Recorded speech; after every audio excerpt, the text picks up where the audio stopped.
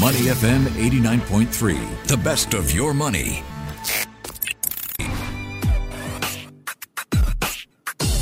Money and Me on Your Money, only on Money FM 89.3.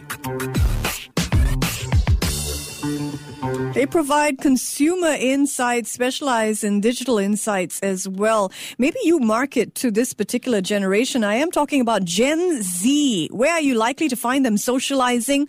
Likely on Twitch or YouTube, where they're watching streams of games being played. They do this to socialize. They compete online. They're there to learn new skills, escape from reality. They're mostly found in online chats and communities, or maybe they're uploading their own gaming footage to YouTube or other video gaming platforms. They want very specific things from their bank. They're tired of this, sense of impending doom all around us. Crisis fatigue is an issue for them. And 63% of them, so more than many other generations, more than maybe any other generation, they want to save in the next 3 months. We are taking a look at Gen Z, what they favor in terms of their financial behavior, how they're shaping up in the world today as well, and how they're navigating uncertainty. Aditi Kohli is Senior Vice President and APAC for GWI. Every year they look at almost 1 million, I understand, interviewees to come crunch through for terrific insights. Aditi, good morning. Good morning, Michelle. Can't wait to understand Gen Zs. First up, help us understand this particular age group. What are we talking about when we say Gen Zs? Absolutely. Firstly, thanks for having me on the show, Michelle, and specifically on Gen Zs. When we talk Gen Zs, we're basically talking about people born between the year of 1997 to 2006. So we are talking folks who are in their late teens to their mid-20s. And this is a cohort that succeeds the millennials. Okay, thanks for that. Good to know who exactly we're talking about. Lots of great insights in your report. I have to say, for anybody who wants to market to Gen Zs, banks who want to reach out to Gen Zs in particular when it comes to their money habits, which is what we're going to be talking about. But first, I want to zero in on this very interesting term, crisis fatigue, which is a real issue for Gen Zs. Tell us why. So what's happened is, Michelle, we've been through this, but I actually feel Gen Zs have been through a lot more. Now, many Gen Zs right now are feeling jaded. And this generation actually has been through a lot. Students have faced disruption to their education due to COVID while they were moving in from high school to college. And, the first jobbers entered the workforce during the pandemic, right? And all while managing a cost of living crisis and a global looming recession, which is, still continuing. And this is the workforce which is kind of find their feet in. So that's really kind of put less headspace, for them to think beyond, just debacling with all that is going on now. So that's setting some fatigue, I would say. It's really interesting. So basically ongoing bad news at a time when they were growing up, because this is 16 to 25-year-olds. So COVID happened a couple of years back. Major disruption to their education, their routine, at a very crucial age of their development. It's interesting. You also talk about, I think, their mental health in this particular report, which I think is so useful for anybody who wants to understand this demographic. Help us understand how they are approaching work life. I understand they're very territorial about, work, where work ends and life begins. That's a very interesting point to begin with, Michelle, because at the end of the day, while they are feeling this fatigue, that's what gets us to the next level. We as employers, or, when Gen Zs, these really smart people entering, the workforce, what they're really looking for right now is prioritizing their work-life balance the most. 83% of local Gen Zs are telling us it's important for them, and it takes precedence over the traditional priorities that Gen Zs used to be looking at, like salary and career progression. So work-life balance definitely stands out one. The second thing is they also want to upgrade and learn more skills. And these are some of the attributes they're definitely looking at when, they're looking at their employability. And that's what we are seeing it as a trend come out with Gen Zs entering the workforce now.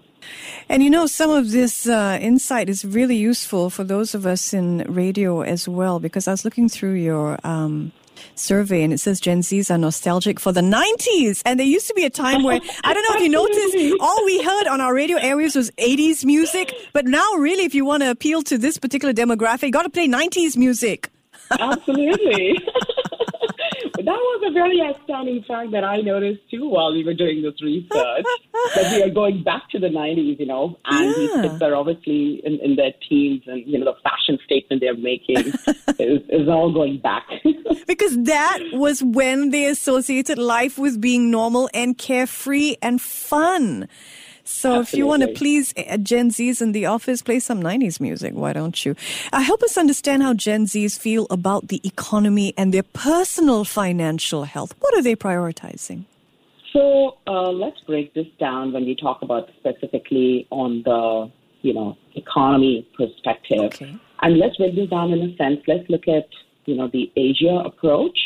And then, we can obviously see how Singaporeans are going about it. So Gen Zs in APAC are actually optimistic about, 67% are relatively confident about the state of their respective economies in their countries, right? And they feel things will just get better in the next 6 months. And this sentiment also reflects in their personal financial health. However, in Singapore, and in Singaporean Gen Z specifically, they are lower than the APAC average. So if we are talking about 67% in Asia-Pacific Gen Z's confidence level, we're only talking around 46% for Gen Zs in Singapore who are confident. They're actually very cautious, I would rather say, about their personal financial health too. And interestingly, this shows a behavior. 73% of Gen Zs in Singapore are more likely to save over the next 3 to 6 months because of this cautious behavior they're kind of walking through right now. It's very interesting because it mirrors what we're hearing in the U.S. when it comes to consumer behavior, that basically Gen Zs have this recessionary mindset. They want to save over the next 3 months more than any other age group, I understand. Yeah, that's absolutely correct. And they have very specific things that they want their banks to do for them as well, I understand in your report. Does any stand out for you? Absolutely. So while we were looking at this and while we were building this report and asking questions to our consumers, there were certain concerns which were coming out. And I'll talk very specific again to Singaporean Gen Zs. 73% of Singaporean Gen Zs want to save up more when compared to the generation because they have lesser disposable income, right? Yeah. And they want their banks to support them across these areas of financial management. So while they're saving, they want their banks to kind of help them with. Interestingly, when we look at what's the reality today, 85% of Singaporean Gen Zs think their banks should provide them support, but in reality, only 58% of banks are actually doing that. So there is a bit of a gap there, which means that becomes an untouched consumer for a bank, which is a Gen Z personnel, who wants the service but is not getting it, and that's like such a good thing for banks. Yes, and absolutely. And then the other thing is, Singaporeans want their bankers to provide them, or their banks to provide them with specific kind of ways to save, like related to their retirement. They want advice on better spending habits. Gen Zs, after all, they're still trying to learn and navigate how to make the best out of their buck, and also how to budget their money. Now, these things are pretty interesting if you see at a very earlier on stage our Singaporean Gen Zs are looking into. And that's the help they want their banks to be providing them. Fantastic insight there. Because this is interesting as well, this point that they, more than any other generation, want their banks to help them budget money, give them advice on spending, give them guidance on how to pay out debt, help them take out loans. So huge opportunity here for banks who want to appeal to this particular demographic. Now, help us understand, when we talk about money, we have to talk about where money is going to. Where are Gen Zs spending their money? So Gen Zs are actually, when we are talking about, so there are two things. One is how Gen Zs are investing their money and where Gen Zs are spending technically, right?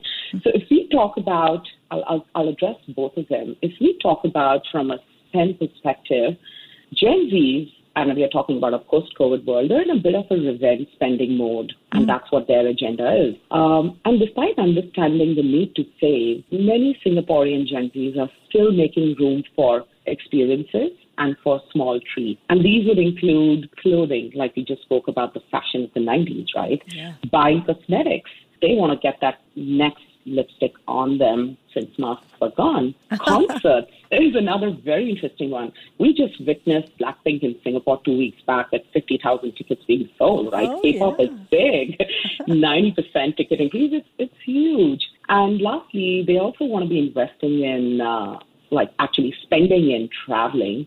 And 48% of our local Gen Zs have actually purchased a vacation or a flight ticket in the last 3 to 6 months. This actually brings in more joy to their lives in the future. And obviously, vacations are amongst the top of Gen Zs in Singapore, just behind spending time with family, if I would say. So this is the spending aspect of it.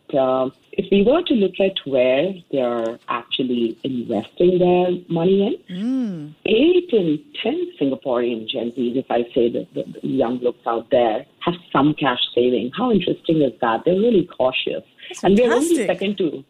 we're only second to Hong Kong. And the next most popular investment is stocks and shares, which stands at around 32%.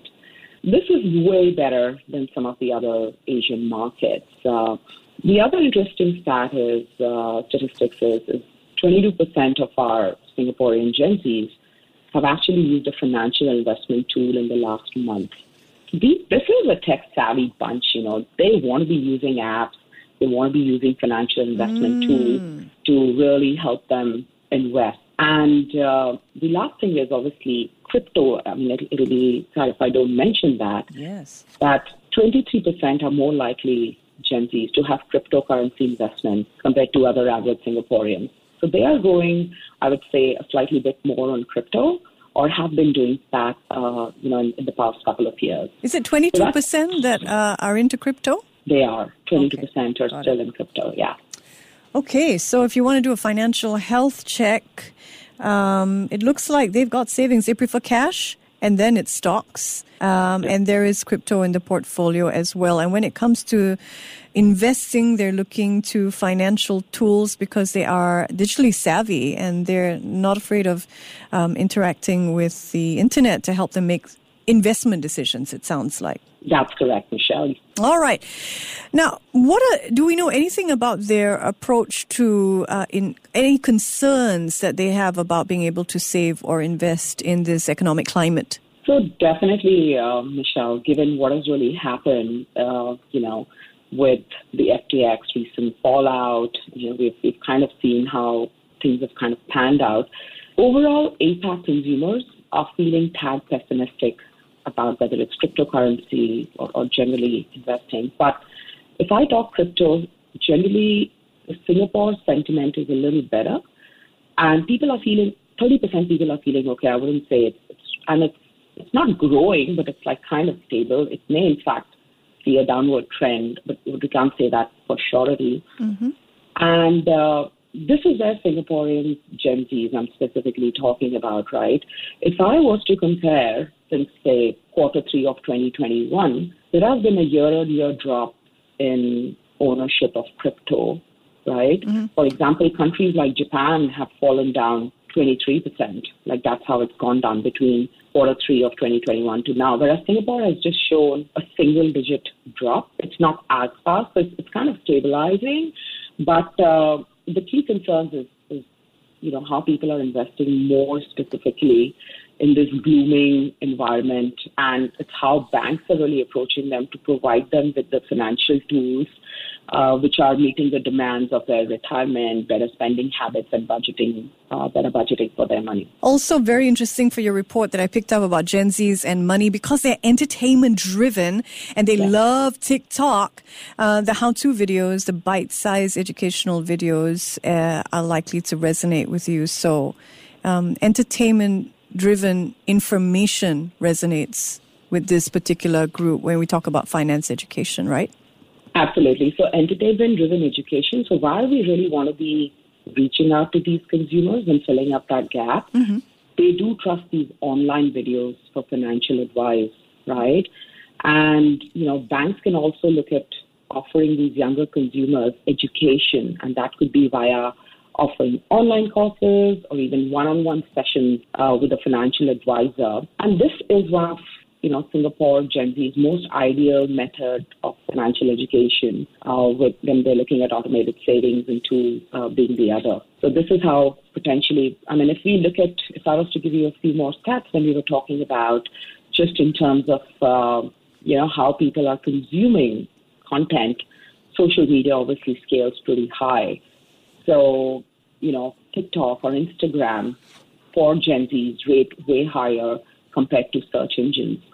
And obviously, when we talk about social media for Gen Z's, it's become one-stop shop for Gen Z's purchase journey, right? 61% of Gen Z's actually discover brands and research products from social media.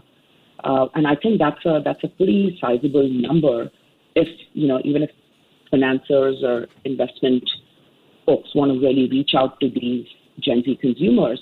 In fact, Gen Z's likes and positive comments serve as a very strong indication of real interest and good experiences with products and services. So there's a correlation again when you really want to be talking about a financial service to a Gen Z person.